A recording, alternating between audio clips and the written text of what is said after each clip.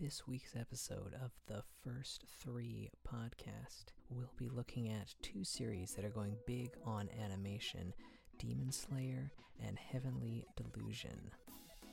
Both are doing a great job of breaking the bank on the animation, but only one has the real narrative chops to stand above the rest. Which one is it? You'll have to listen to find out.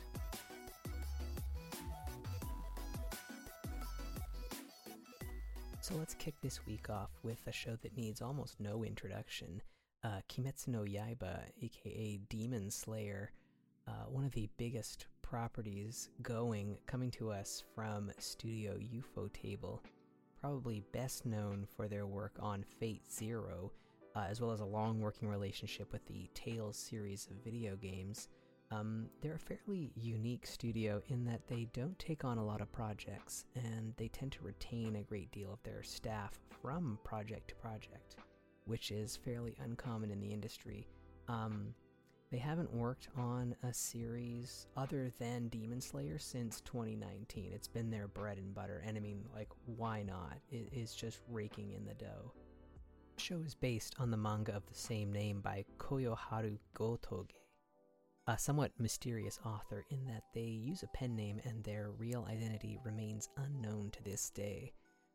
While this might seem fairly unbelievable in this day and age, in Japan, artists can retain a degree of anonymity if they so choose. A fairly famous example being the popular band Green, who produce million-seller hits like the karaoke staple Kiseki, all the while being completely unknown. The four members of that group, they met in dentistry school, it's believed, and they were worried that they wouldn't be able to actually work as dentists if everyone knew they were part of this band, and turns out they probably don't even need to be dentists. They're making a lot of money singing songs.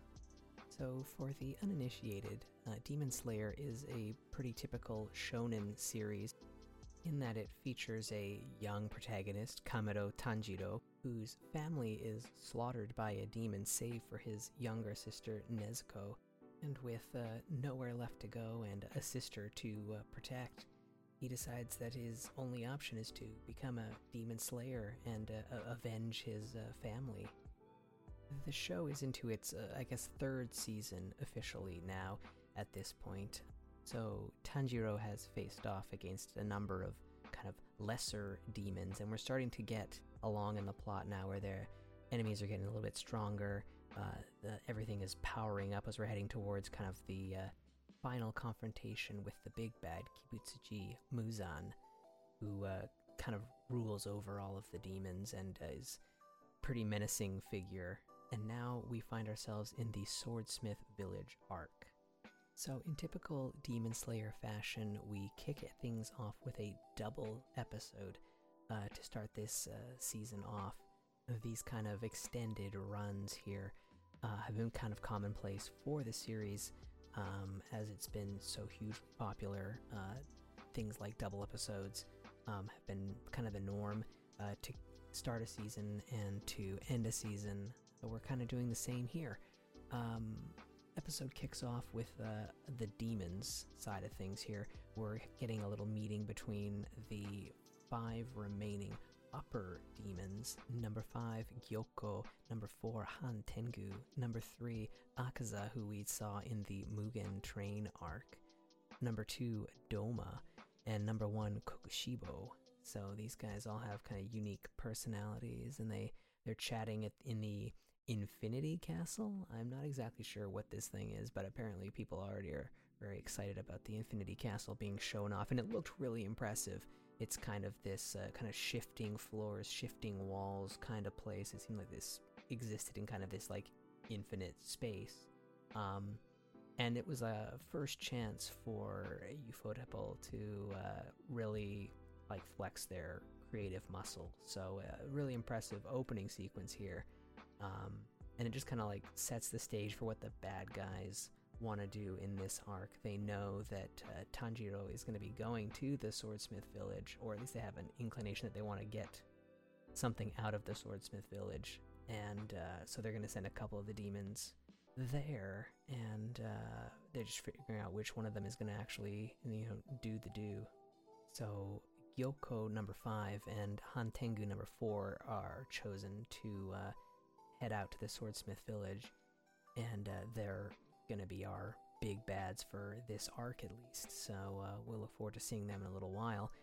Then we flip over to Tanjiro, who is recovering immediately following the Entertainment District arc, which was the last one that aired last year. So everything picks up right after the events of that. Tanjiro awakens out of a coma.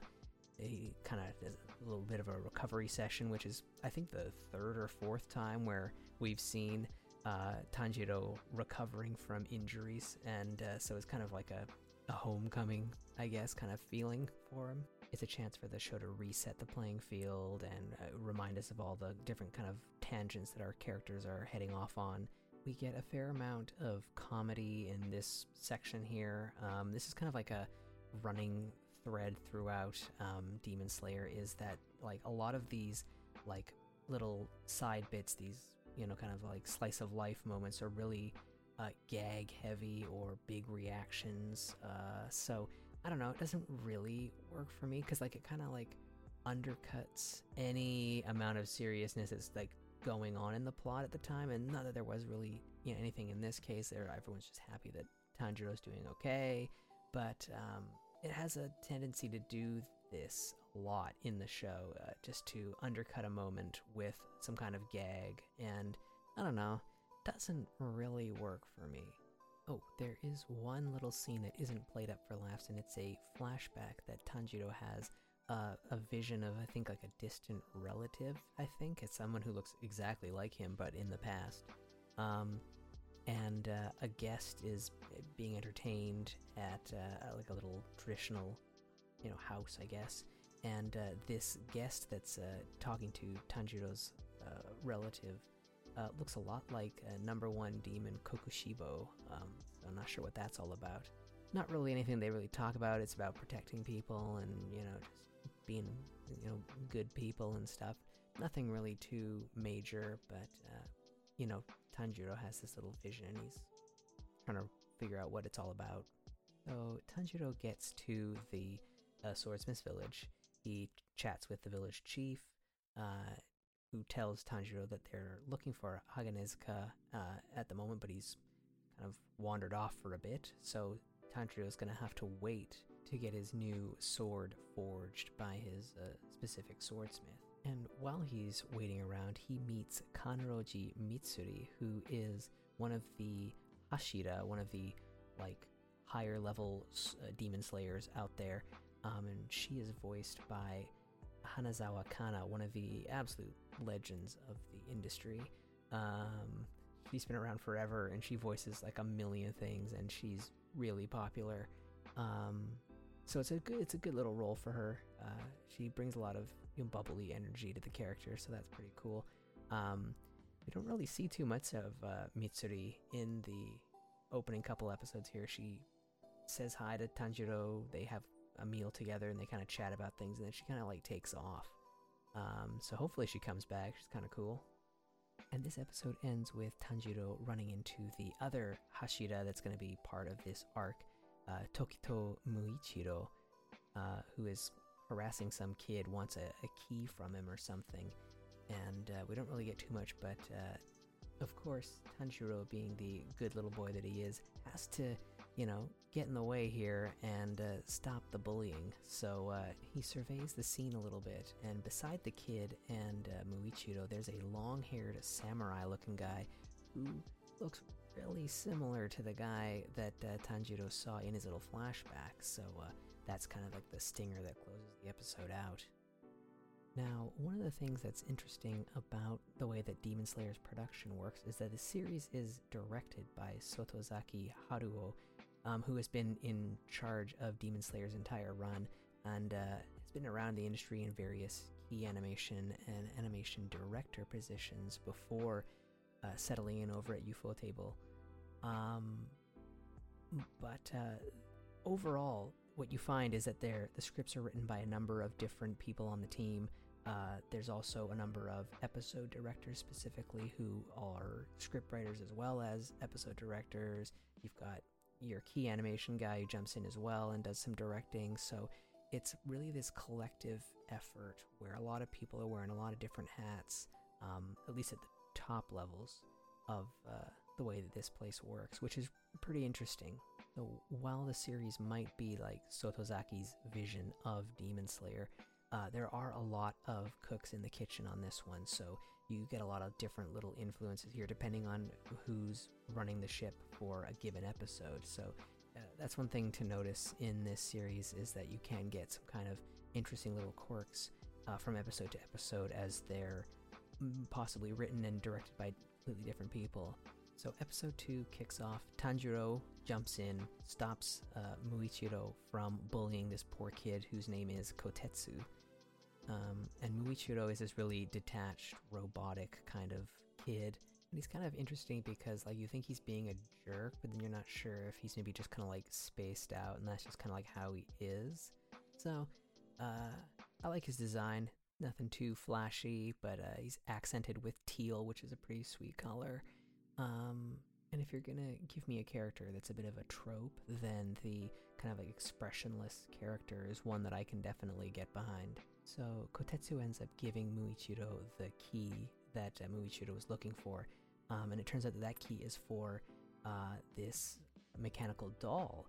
The samurai figure that Tanjiro thought that he saw was actually a human-sized mechanical doll built for kind of training, sparring, I guess. It apparently was crafted centuries ago, and Kotetsu is the remaining swordsmith of the family, and so he's been tasked with preserving the doll. So Muichiro fires the doll up and then gets to training a little bit. So Tanjiro gets a chance to kind of see what this kid's got, and Muichiro's got some moves. His sword breaks, and so he has to call it a day. But then we get Tanjiro doing a little bit of training himself with the mechanical doll. He gets beat up a heck of a lot. This is more the comedy stuff that I'm not really a huge fan of.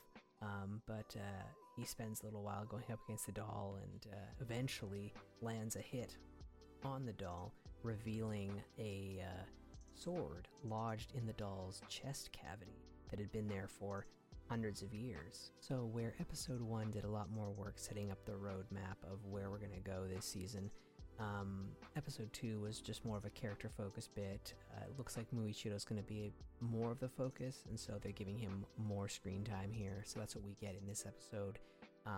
We don't really get to know too much about him, other than he's just kind of this aloof, distant weirdo, and that he's definitely earned his Hashira status. He's definitely pretty strong.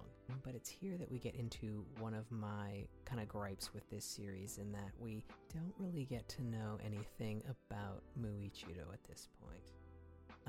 This would have been a decent opportunity to have him interact with Tanjiro in any kind of meaningful way.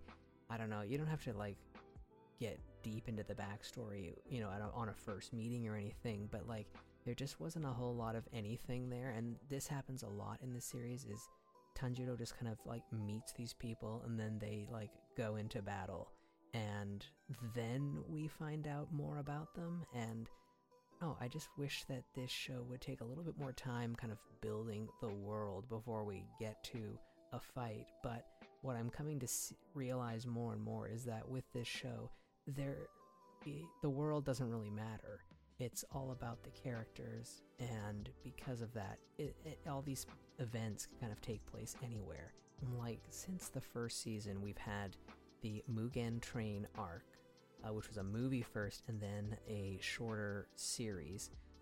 Then we jumped into Entertainment District arc, and now we're in Swordsmith Village arc. And it just feels almost like a fighting video game, where we've selected our characters, we've chosen our arena, and now we're gonna go into battle. And I just don't understand like why we can't build things up a little bit more in between. There's just no narrative connective tissue to this series. It's just like, here's the fight, now on to the next fight.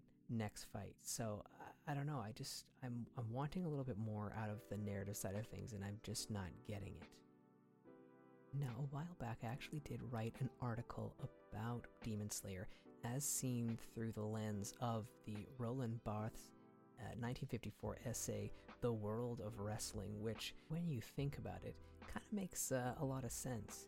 You know, a product like WWE, you've got, you know, very clear roles in the ring. You've got a good guy, bad guy, your face and your heel. And the narrative takes place in the ring there. When you're watching a fight, you're watching all of the excess, all the, you know, the big moves go off, and that's what you're there for. You're not really there for any kind of extra narrative, although you might see like a promo cut here or there for an upcoming fight or whatever. But what you want to see is just that spectacle in the ring, and that's kind of what Demon Slayer does to a T. It's the way that the animation looks fantastic, and that it's such a clear-cut case of, you know, Tanjiro, the good guy, versus all these demons, the bad guys. So the stakes are very clear, and we're here for the spectacle of it. And as Barth says in his essay, wrestling partakes of the nature of the great solar spectacles, Greek drama and bullfights. In both, a light without shadow generates an emotion without reserve. And that's kind of what we see in every fight in Demon Slayer, is these like exaggerated, huge emotional moments in a fight. In doing so, give us what Barth says are the three tenets of any good spectacle: suffering, defeat, and justice. We see, you know, suffering when we see Tanjiro down for the count, bleeding, beat up, and the demon kind of like gloating over our hero. We as the audience have to feel that powerlessness. That's what we're looking for in that scene, is to see, you know, what we think might be Tanjiro's ultimate downfall. But we know this won't be the case. We know that Tanjiro has like bulletproof plot armor. And so we're just waiting for justice to prevail.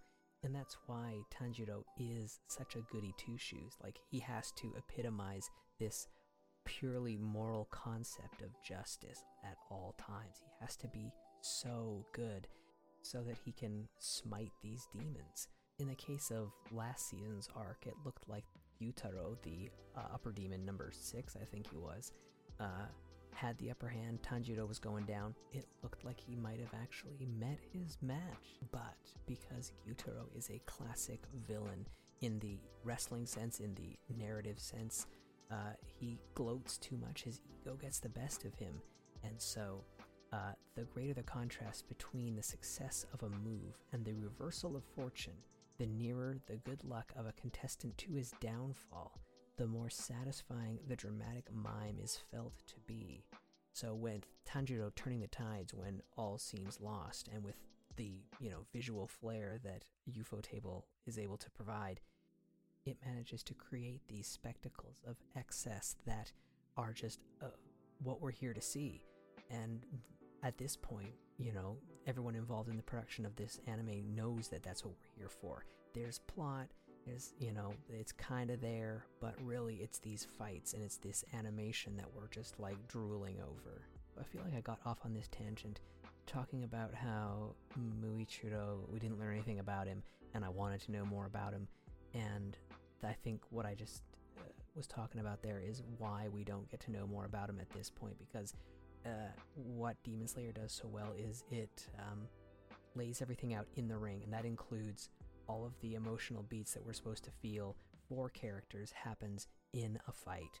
And that's what's happened in the last couple of seasons, and I have to imagine that's what we're going to get here as well.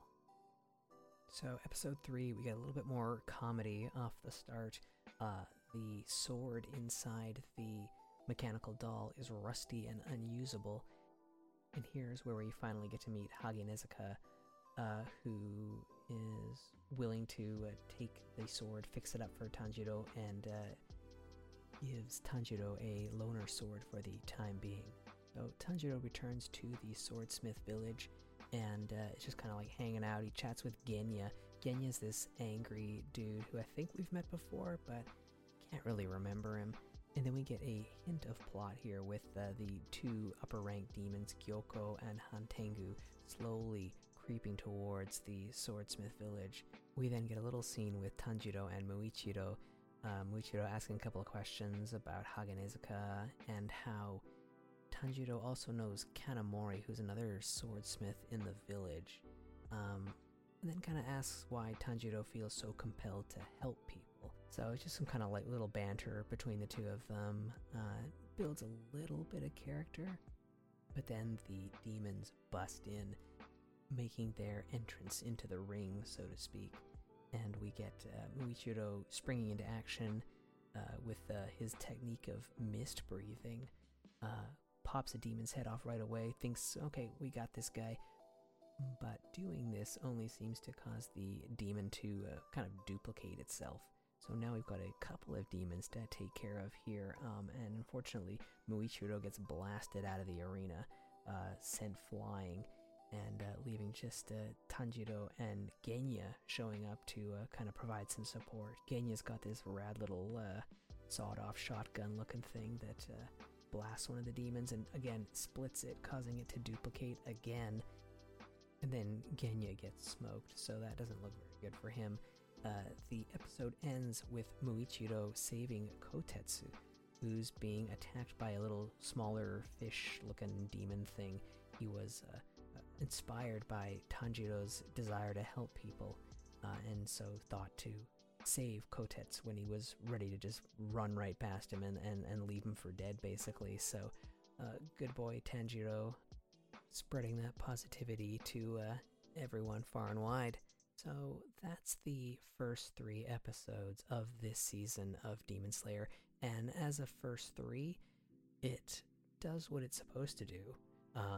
We set up the plot, who are the demons that are going to be sent out to take on Tanjiro this time around. Okay, we got that. Where is Tanjiro going? He's going to the Swordsmith's village. Okay, we've got that. Who are our supporting cast? We've got some new Hashira who we met way back in the first season, but now we're getting them in the spotlight. And the 3rd episode gives us the start of the battle that's probably going to take up the remainder of the time. So when it comes to following the first 3 formula, it gives you everything that you're looking for to at least make the decision whether or not you want to keep going or not. The teaser of more, spectacular action to come is a pretty big draw for this series. It's going to look pretty good. It's something that Ufotable prides themselves on, and their style is pretty unique. A fascinating blend of CG and traditional 2D animation. I don't think that there's anybody in the biz that does it quite as well as Ufotable does. From time to time, some of their 3D stuff doesn't look, top-notch all the time, but kind of like where it matters, when Muichiro lops off the demon's head at the end of episode 3, it looks really good. And it's those moments where the show really spends all of its budget. I mean, that's what we're here for, really, is we're here to see Tanjiro, emerge victorious again. We know he's not gonna die at this point in the series. That would be pretty wild if they did do something like that, but I don't think that's in the cards here. He's too good of a boy. They can't kill him off at this point. So you know that he's gonna win. We're just waiting to see how he's gonna do it. What new level of sword skill is he gonna hit that we're gonna be impressed by here? What's it gonna take to take down these 2 new foes? That's what we're here for.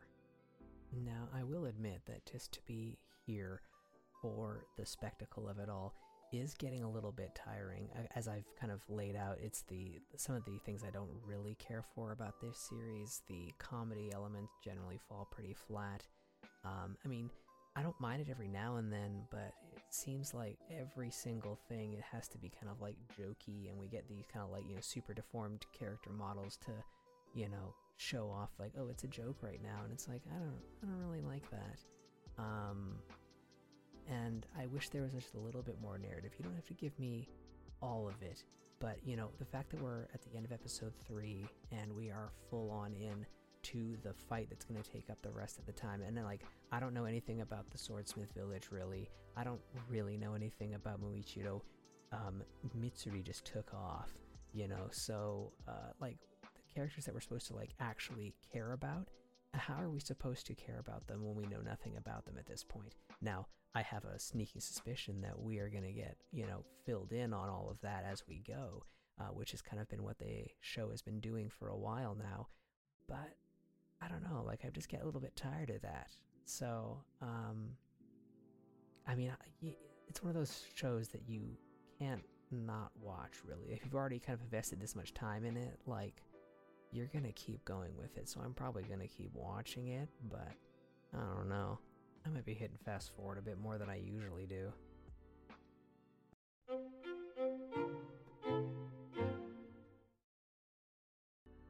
So the second series that we'll be covering today is Tengoku Daimakyo, Heavenly Delusion, coming to us from Production IG, one of the big-name studios in the industry. And we've got first-time director Mori Hirotaka behind the camera here, so to speak. He's done some episode directing work with Haikyuu, and I think I saw Erased as well. But first time being kind of the head honcho on a project, which is pretty exciting. The show is based on a manga by Ishiguro Masakazu, who did the maid-focused series Soremachi, which is a pretty cute series, but really couldn't be much more different from what Heavenly Delusion seems to be offering here. So what is this show all about? Let's get into it. In Japan, in the year 2024, an apocalyptic event known as the Calamity has occurred. We don't really know at this point in the story what the Calamity is. We're introduced to this world 15 years after the Calamity has occurred, so it's a post-apocalyptic situation. Lots of towns and cities have been reclaimed by nature, so whatever caused the Calamity did seem to wipe out a good chunk of the population. So our story begins in what looks to be some kind of school or academy. It does seem fairly futuristic. There are a fair amount of robotics. The teachers are robots. There are some pretty high-spec Roombas going around, cleaning things up. There's a kid that's got a motorized wheelchair that looks pretty high-tech. It's got this fairly clean sci-fi kind of look to it. All the kids just seem pretty normal. Boy whose name is Tokyo is taking a test when his little tablet device kind of glitches out and asks him the question, "Do you want to go outside?" And this sparks some curiosity in him, and we then quickly flash to the outside world. This is our first look at the kind of the post-apocalypse side of things. We got rusted out cars, buildings are dilapidated, it's overgrown with plant life. And as far as future wastelands go, this looks really nice. It looks absolutely gorgeous. The background work is really solid here. And here's where we meet our two, I think, leads at this point, based on what I've seen in the first 3 episodes here. Maru and Kiruko, boy and a girl, a couple of, teenage kids who are just kind of making their way in the world here. They're searching through a house that they kind of stumble upon that looks like it might still have some stuff in it. And as they're rooting around, they unfortunately come across a corpse. But while both are kind of saddened by this discovery, it looks like both of them have seen this before. It seems like a fairly common occurrence in this kind of bleak post-apocalyptic world. The cause of death, they believe, is starvation, which they say is what takes most people, because it seems like supply chains have just kind of run dry at this point. So kind of rough going for anyone who manages to survive in this world. And after we flip from the school setting to this post-apocalypse world, what immediately becomes apparent is that the budget is high for this project. Production IG is a well-respected studio in the anime industry, and it's no surprise they've been able to pull in a lot of talent at all levels to deliver something that looks really, really good. And we get our first real taste of kind of what to expect with the animation here when Maru and Kiriko run afoul of a couple of survivors that look to take advantage of what they perceive to be a couple of under-equipped kids. But it doesn't take long for Maru and Kiriko to turn the tables on these guys. Kiriko pulls out a gun, which immediately kind of sends a threatening vibe. And Maru seems to be pretty well equipped when it comes to hand-to-hand combat. So these guys don't really stand a chance, and it only takes Kiriko firing one kind of warning shot with this gun that apparently blasts like a laser type beam. And these older, kind of grouchy survivors immediately kind of change their tune and agree to help out. And it's here that Maru and Kiriko ask these guys if they've heard of a place called Heaven before. And the guys are like, oh yeah, we might have heard something about that. And so they jot down some directions on the map that Kiriko's holding on to, and Maru and Kiriko are on their way again. So we flip back to the school setting again. Tokyo is talking with his classmate Mimi Hime, who's this kind of like sleepy-eyed girl with big bushy eyebrows. She's pretty cute. And they're both chatting about the outside. What's the outside all about? And Tokyo just can't get this idea out of his head, so he's wandering around the campus at night, and he runs into the director of the school. And when Tokyo asks the director about the outside, the director is pretty surprised, and at first is like not sure what to say, but then does decide to let Tokyo in on the I don't know, big secret, I guess, that there is in fact an outside beyond the walls of the school grounds. So we go back to Maru and Kiriko, and they're on their way to the tomato heaven that they've been told about by the scruffy survivors. But it's getting late, they're looking for a place to stop, and they find this house that appears to have signs of life. There's a woman running the place as an inn of sorts for weary travelers, and the kids are able to freshen up, and the woman seems, pretty nice. In any kind of situation like this, even someone who seems nice, you're always like, is she gonna do something? I'm thinking she might do something. And I don't know, just the vibes, the angles of cameras, and just the way that the whole house looks, it's a little bit creepy.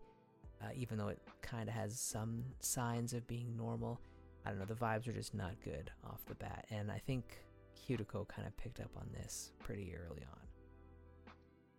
So the woman that runs this house, she lets Maru and Kiriko know that there is a beast that's kind of lurking around the area. They should be very careful. But the kids almost like immediately are like, oh, are you talking about a man-eater? And the woman immediately starts to kind of like wig out about their knowledge of the man-eater. So another kind of like a red flag that things maybe aren't as they seem here. So episode 1 ends with the two kids falling asleep, but the woman that runs the place is doing all kinds of things. She's got a shotgun ready to roll, and just then a big demon thing kind of appears outside. It's this giant headless bird looking kind of thing. It appears at the window in the darkness, and that's our closing shot of the first episode there. So from the get-go, this show seems fairly ambitious in that we've got two main plot lines kind of running in parallel to each other here, and we're jumping back and forth between the two, the school setting and then the kind of outside, the post-apocalypse world. It's a little disorienting at first because it doesn't seem like there's any major connective tissue between the two plot threads at this point. Like, are these two things happening at the same time? Are they somewhere close in geography?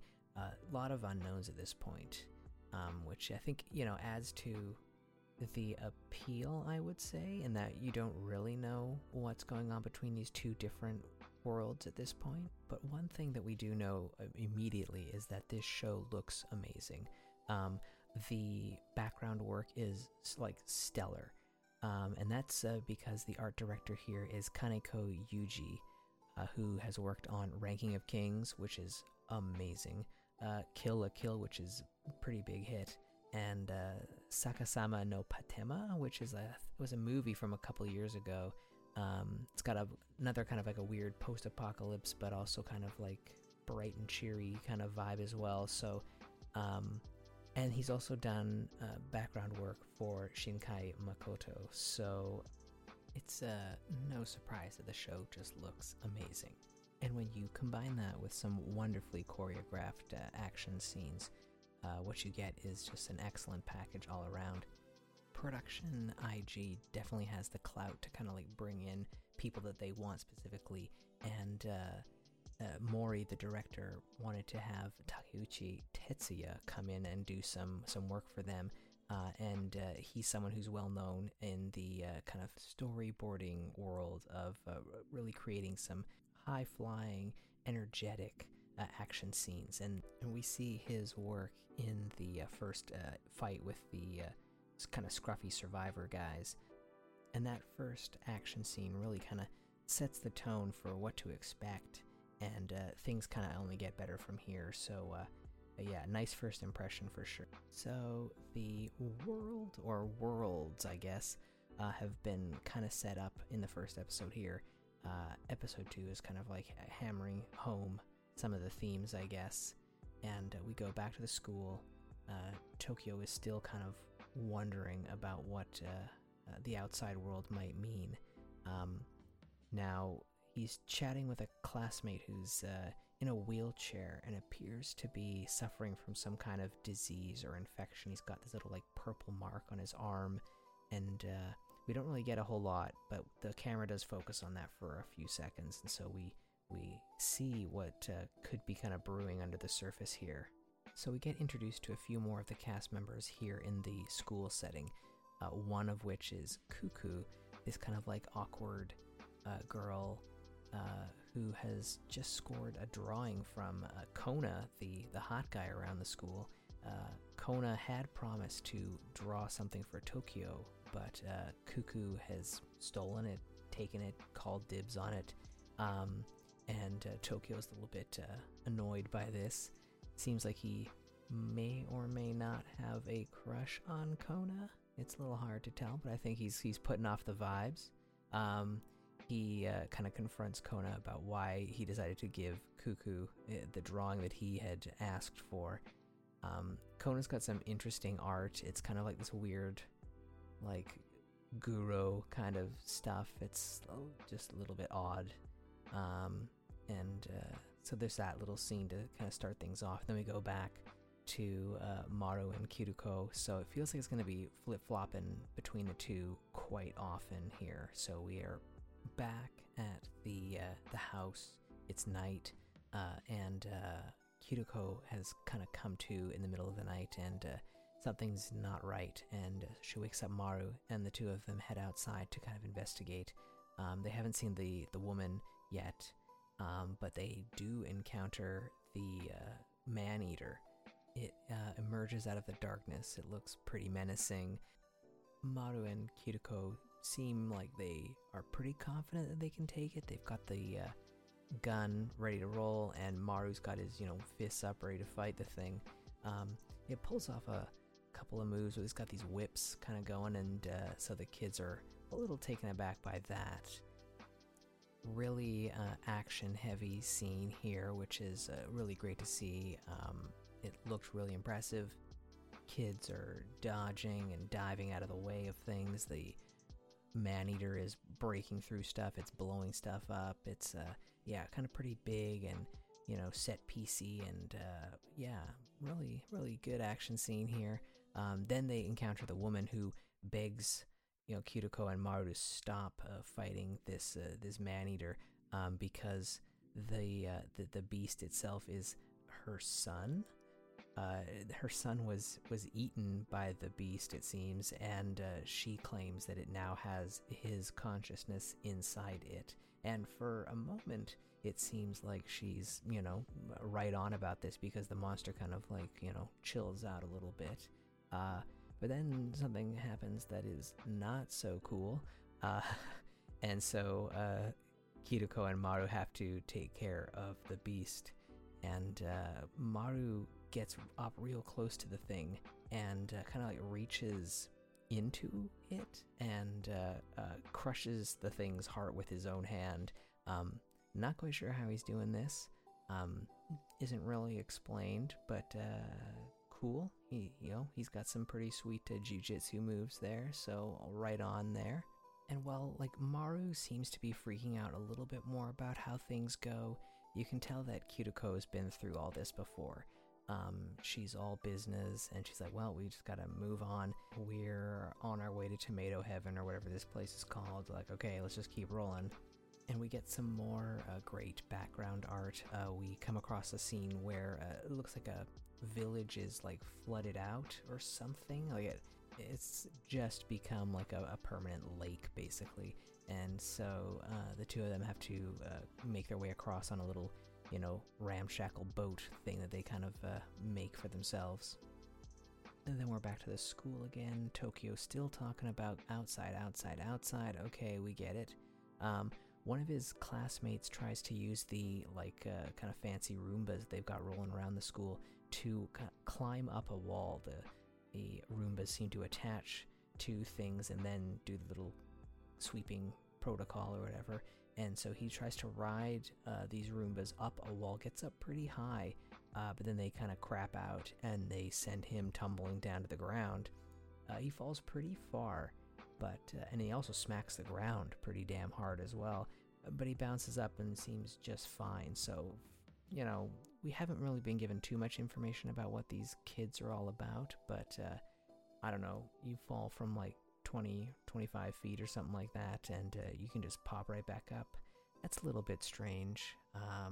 And that's it for that little scene. So we're just getting very small little pieces about this school situation before we kind of cut back to our main duo, who we're really trying to get the viewer endeared to, it seems. So they've made it to Tomato Heaven. It's a farm that seems to be run by some folks. They've kind of established their own little, piece of paradise here in this horrible post-apocalyptic existence. And, they've got a little community kind of built up. It seems pretty nice. It isn't the heaven that Maru is looking for, unfortunately. But what we do get is a little bit more story stuff here. Maru hands Kiriko a canister with a drug in it, apparently, and he's been told that somewhere in the world is someone who has the same face as him, which is our first real connection to the school, because Maru looks a lot like Tokyo. And that when he finds this person who has his face, Maru is supposed to inject the drug into the person. Why? We're not really sure. He thinks it's to do some good, like to save the person. So, but it's not really clear what this thing might do. Is he being lied to? We don't really know. And we get a little bit more about the kind of weird purple sickness on people's bodies that we're seeing. There's a little flashback to a woman named Mikura, who seems to have been someone important to Maru, and she had the sickness all over her body, and it looks like she was going to die, and so she's entrusted Kiriko to protect Maru for her. So, because this farm doesn't seem to be what they were looking for, in fact, Maru and Kiriko decide that they're going to head back to Tokyo, the city, and this farm, they have access to a boat, which will cross a river, lake, maybe the ocean, it's not really clear, some body of water, and take them back towards Tokyo. So they agree to hop on, and it's here that Maru confesses to Kiriko, but she refuses, saying something very interesting here. She says that she has the body of a woman, but in her head she's a man. So what could that be all about? So episode 2 was really a nice focus on our two lead characters. The chemistry between them is really great. There's lots of banter and the kind of squabbling that you would expect to hear between two teenagers. Yeah, I think it's a credit to the work of the voice actors here. We've got Kiriko being voiced by Sembongi Sayaka, who I'm not too familiar with. She does play Haru in Beastars, but she's really great as Kiriko here, and apparently she was a fan of the manga before the anime was even announced, and so getting to be a character in the series has been a big plus for her, which is awesome. That's really cool. And on Maru's side here, we've got Sato Gen, who between this and Insomniacs After School, I'm really getting a steady diet of Sato's voice here. He's a little bit more animated in this, I guess, but he's got the same kind of, I guess, flustered energy that Nakami has in Insomniacs After School. So, yeah, some similarities between the two characters, but yeah, good work as well on that front. So episode 3 is mostly a flashback to 5 years ago in the Asakusa area of Tokyo, where Kiriko earns a living as kind of a race car driver, I guess, in a way. They've kind of made this little Mario Kart style league of racing through the empty streets of Tokyo, and Kiriko is able to earn some cash this way. She is living at a makeshift orphanage with her younger brother Haruki, and here we also get to meet Inazaki Robin, who is someone who Kiriko mentions very briefly in episode 1 as someone that she's looking for, and so now we get to see who this person actually is. So starting to connect some of the little plot pieces are kind of coming together here. So even in the cities here, the man-eaters are still kind of prevalent, and Robin and some of the older folks who kind of live in the neighborhood around the orphanage protect people, and they one night they're heading out to take care of a man-eater that's appeared, and Haruki decides to join them. He's trying to be a tough kid. He's trying to, protect his older sister, and so he has kind of fashioned this little crossbow thing that he uses to fight off the man-eaters, and apparently he, is pretty decent at it, although Robin kind of scolds him for, helping out when really he told the kids to stay home and stay safe. So one day while Kiriko is off racing, Haruki decides to go watch, and he notices that there's a man-eater very close to the kind of racing line, the track that they've set up for the day, and Haruki decides to confront the man-eater, fires a shot, doesn't do anything, decides to try and stab the thing in the face, but the beast then starts kind of consuming him, which is pretty horrific. And as the racers are kind of heading towards where the man-eater is, Kiriko notices this and stops the race. But as she does, she realizes that her younger brother is well into the jaw of this man-eater thing, and she tries frantically to pull him out. She does, but unfortunately there's not much left of the poor kid, just kind of this torso and a head, and he's not long for this world. And then it kind of quick cuts to hospital, and Kiriko wakes up, and at least we think it's Kiriko, wakes up and starts kind of wandering around the hospital. Has got all kinds of bandages and looks in pretty rough shape, but comes across a mirror, and seeing the reflection that they do, immediately the first reaction is One-chan.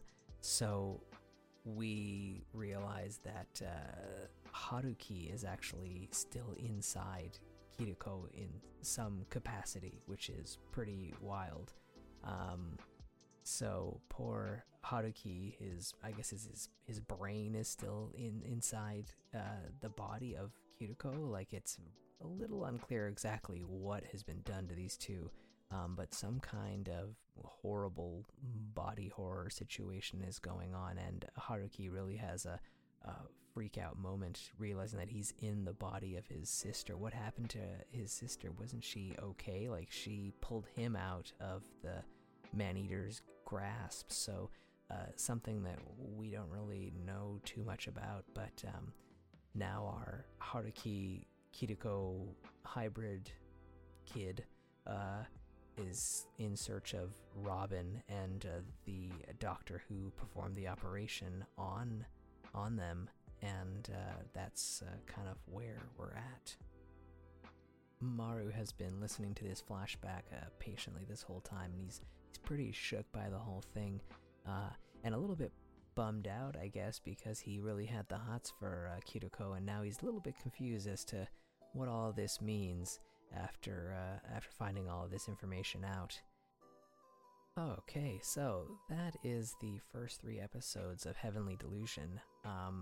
There's a lot going on. It's a busy series, cutting between the 2 different plot threads that we're slowly kind of making connections to, but at this early stage it's hard to really see how much connective tissue there is at this point.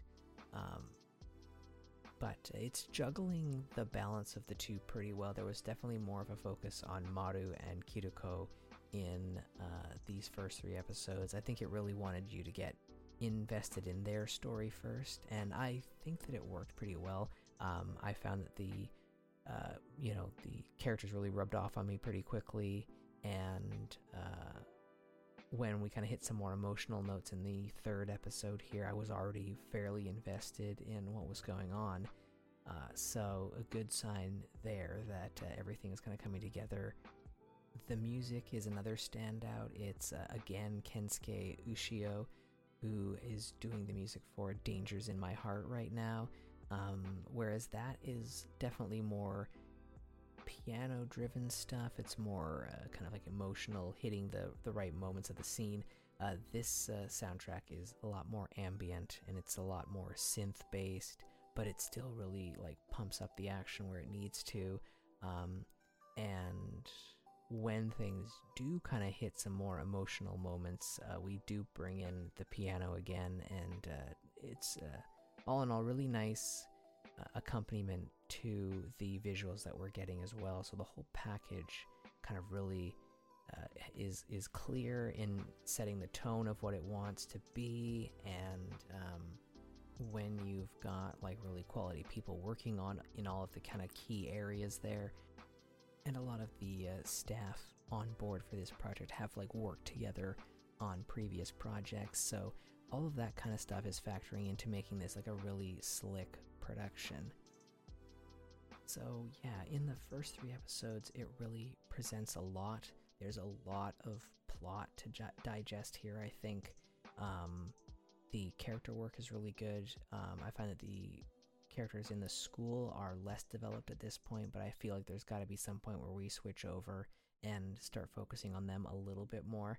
But Maru and Kiriko are great. Feels like a real genuine relationship there. So, that work is really good. There's enough plot threads that have been like laid out already that you're curious to see where they might go, because it feels like they could go in any number of directions, and there's always, the overarching kind of like commentary that could factor in with any kind of like post-apocalypse setting. It's often used to be kind of like this canvas for, working out all kinds of, societal issues and whatnot. So I'm sure that as the series kind of goes on, we're going to dig into those thematic elements, but I think that the ambitious narrative structure is kind of preventing any of the thematic elements from really jumping out right away, and that's okay, because the narrative elements that are there, the kind of like split plot threads that we've got going on here, are interesting enough that they're kind of like keeping us entertained. And as time goes on through the series, I imagine that we're going to start to kind of hit those thematic beats a little bit harder. So that's going to do it for this episode of the First 3 podcast. And I think I'm actually ready to admit that Demon Slayer really is all style, no substance, mostly. Can't quite rule it all out yet. There could be something coming up, but I don't know. From what I've seen, just not really feeling it. I think the action looks great. The characters are okay, but yeah, it's just not doing it for me. On the other hand, Heavenly Delusion, what a surprise! What a great combination of strong, interesting narrative and excellent animation to back it up. Production IG is doing a great job on that show, and I hope that it continues to do so. It looks like a real winner. So that's going to do it. Thanks so much for tuning in. Next week, we will have a guest for the first time. So stay tuned for that next week, and thank you so much for tuning in.